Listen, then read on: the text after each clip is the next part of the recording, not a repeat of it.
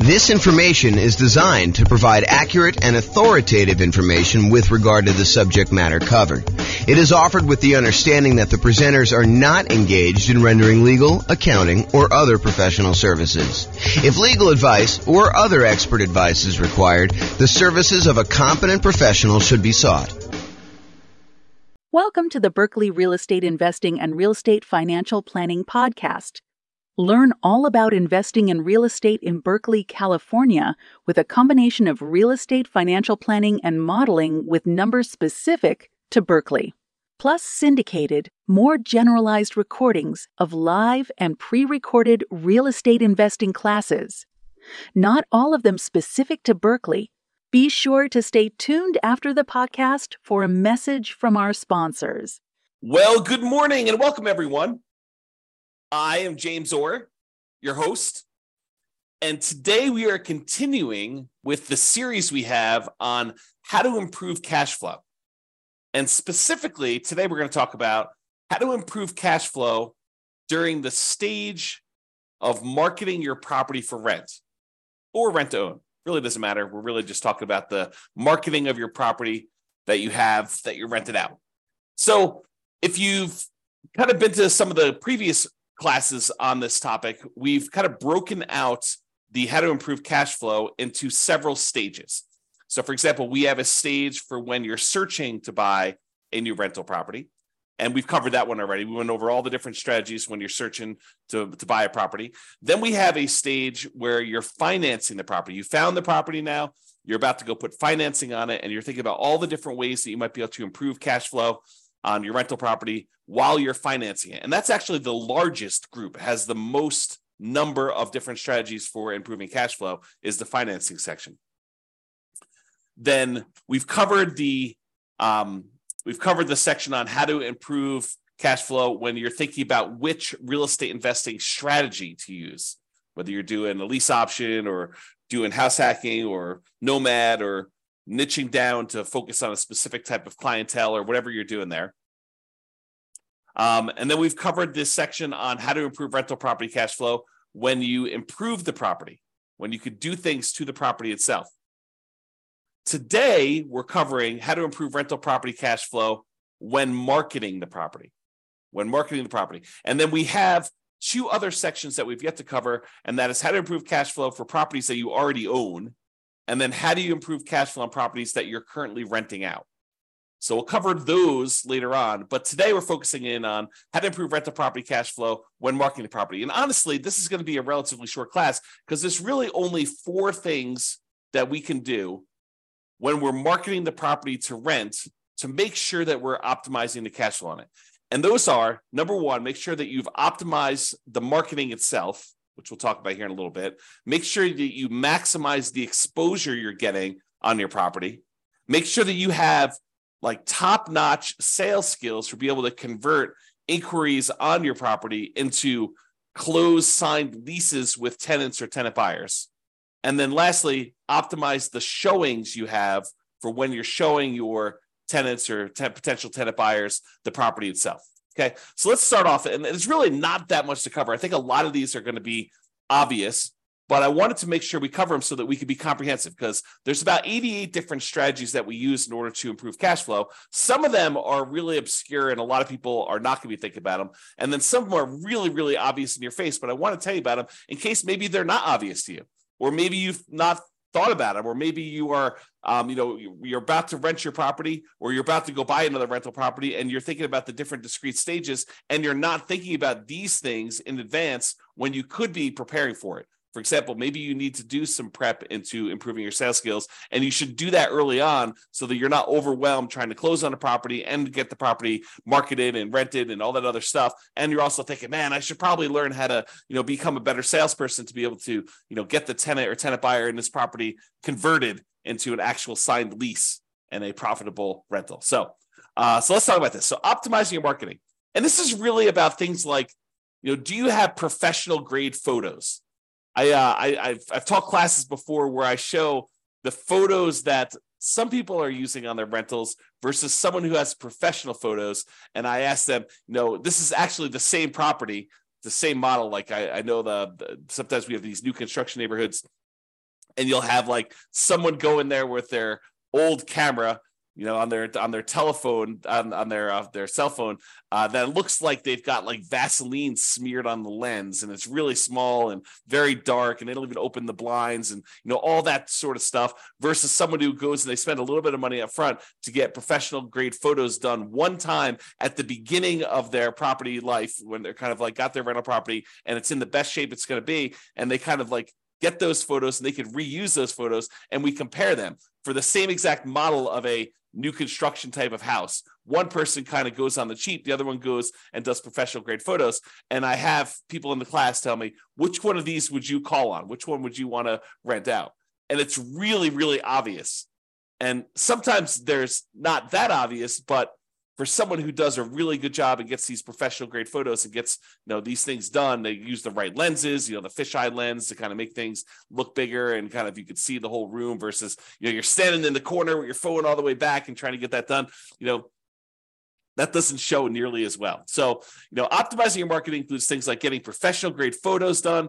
Maybe you decide it's worthwhile to get a 3D tour done.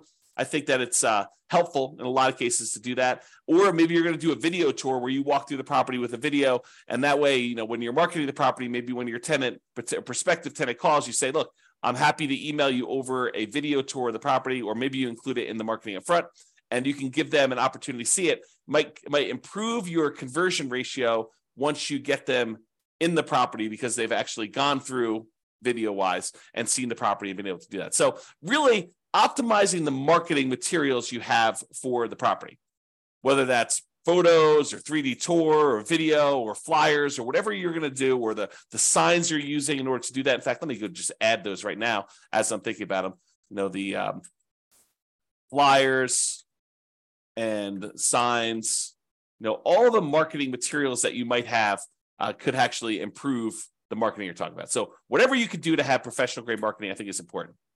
The next one on our list here is maximizing exposure.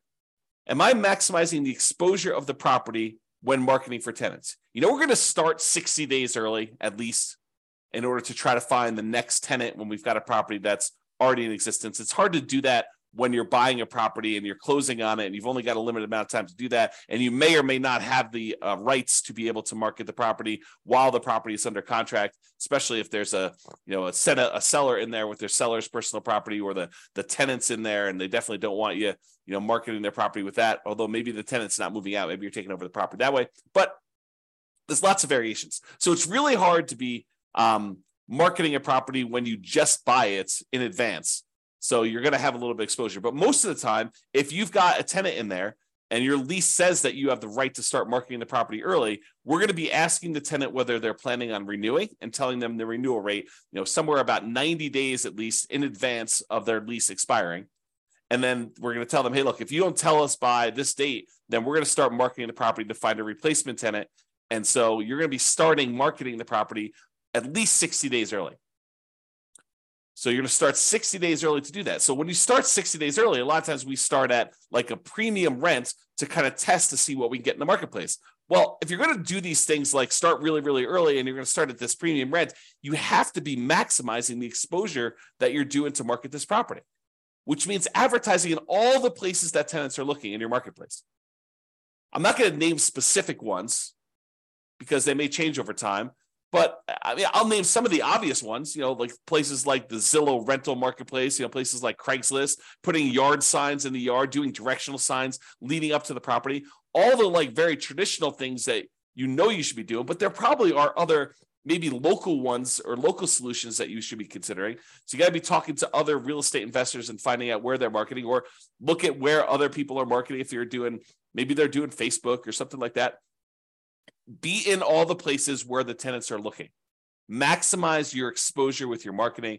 That is going to be a key to helping you get the rents that you're trying to get. So if we're starting 60 days early and we're starting at this slightly higher than what we might even think we might be able to get, like the top end of the rent range, because rents aren't exact, right? Rents are not like this property will automatically rent for $2,000 a month. No, there's a range. Maybe, at the wrong time of year, you're at $1,800 a month. If you're trying to rent this property, right between Thanksgiving and Christmas, in a lot of markets, that's not an ideal time to try to find a tenant. Not a lot of people want to be moving between Thanksgiving and Christmas, especially if there's inclement weather where you live, right? Or thinking about you're trying to do it between Christmas and New Year's.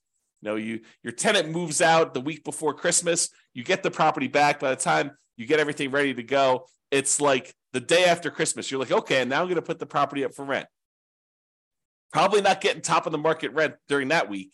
You're trying to fill your property right away. You might be waiting a little while if you've got a property that's priced pretty high, trying to do that. So sometimes rents are a little bit lower, depending on time of year and the property itself and everything. Sometimes the rents are a little bit higher. And if you start early enough, we could test toward the high end of that range, because rents are not exact. Rents are this rent range. Different properties, different times of year, different conditions going on. If it's really hard for the tenant, for your potential new tenants to get into the property, and the current tenant's a slob and their property's kept a mess and really smelly, and it looks really rough, and you can't get good photos, or you don't have good photos, it's going to impact all these different things. Are going to impact your ability to get that top of the market rent. So you want to maximize your exposure and do all these other things right. Okay, so that's the other one. The next thing is sales skills. Have I mastered the sales skills required for phone selling my property to tenants and tenant buyers, and in-person salesmanship to maximize what I can get for rentals and minimize vacancy? This is a skill. Don't be fooled. It is a salesmanship skill. Salespeople have a slight advantage in this particular part of the investing, because you need to be good on the phone. You need to be able to ask the right questions, answer the questions, build rapport, build trust, demonstrate that you are going to be a good, responsive, reasonable landlord, landlady. So it's a sales skill type of thing. And if you don't have these sales skills, maybe you should hire this particular part out. Maybe you should hire a professional property manager who could do this, who has those skills. Or become a master at them yourself. Go study salesmanship. All the stuff that real estate agents use in order to improve their sales skills, those are the same types of materials you may want to study. Not because you're explicitly doing the exact same job, but it's similar type of kind of like skill, like the idea of going and building rapport and building trust with a potential buyer, or in this case, tenant, and what you're trying to kind of get them to feel comfortable buying and renting this property from you, depending on which one you're on. Okay. So mastering the skills for on the phone, and then also mastering the skills for when you're in person and you're showing someone around a property and you're answering questions and you're kind of transitioning, you're doing your closing to get them to fill out the paperwork, fill out an application, fill it out correctly, make sure that they're qualified, and make sure that they sign the lease so that you can kind of shepherd them through the whole process. This is a sales skill. Okay. And it will impact your ability to get top of the market rent, kind of like average rent, or below market rent, and whether you're going to minimize your vacancy or you're going to have a lot of vacancy. So it definitely impacts your ability to get great cash flow, to optimize cash flow on your property. And the last one is optimizing showings. Showing a unprepared property will result in subpar performance. You need to make sure that the property is appropriately prepared for showings. Is it well lit? Are all the light bulbs working? I mean, like obvious stuff. When you kind of like do the showings, do you open up all the blinds to get sunlight in so that someone doesn't come in and say, wow, this place is really dark. Like, I don't think I'd want to live here. It just seems really gloomy and poorly lit, especially if your tenant has got like, they like it dark in their bedroom or something like that. You need to go in there and make sure that the place is well lit, that people can see in there, and make sure that it looks good and that it smells good. If your tenant is not the most clean, your current tenant is not the most clean kind of tenant in the thing, maybe you have to do something about that. Or if it's a vacant property, definitely do something about that. Make sure the property smells good. Make sure all the repairs are done on the property. You're setting the tone for the relationship you have with the tenant when you're showing them the property. If you're the type of landlord that has all these different deferred maintenance items that are left undone, that is signaling to the current prospective tenant or tenant buyer that that's the type of landlord you are and that things are not done, they're not repaired. So make sure that these things are done. Make sure that it's clean. Make sure that it's neat. Maybe reward your current tenant for helping you keep the property clean, neat, smelling good, well lit, and let you know if there's any repairs that need to be done so that you could do them before you do these showings so that you can get maximum rent. Okay, so those are the tips we got for improving cash flow when marketing your property. Remember, optimizing cash flow is really about maximizing the income we have on the property and minimizing the expenses. And when you're marketing a property, you're really helping with both. You're trying to get that very top of the edge, top of the rent range rent, and you're trying to minimize any vacancy you have by getting the property occupied in a reasonable amount of time. So you're really working from both ends when you're marketing your property. Minimizing your exposure, or maximizing your exposure, I should say, when marketing your property helps you maximize that income you could generate from your property. So it's really better to think about all these different stages for optimizing cash flow. Take a more holistic approach and optimize at various stages to make sure that you're getting the maximum rent through all the different parts of buying your rental property and getting it rented there. All right, so that's all I got for you. This has been James Orr. I hope you enjoyed this class and I hope you implement some of the strategies to improve your cash flow. That's all I got for you for now. Bye-bye for now. With home prices up, mortgage interest rates up, and rents up, but not quite enough to counteract the higher prices and interest rates, cash flow on rental properties in Berkeley is harder than ever. Book a call with the Real Estate Financial Planner to apply our proprietary 88 strategies to improve cash flow on your rentals. See the show notes for a link to schedule your call and improve your cash flow today. If you're a real estate agent, lender, or professional in Berkeley that wants to help our real estate investor listeners, consider reaching out to learn about collaboration opportunities with this podcast. We'd love to add more value to our listeners by having you assist our investors buy, sell, and finance their real estate investments. See the show notes to schedule a call to discuss collaboration opportunities.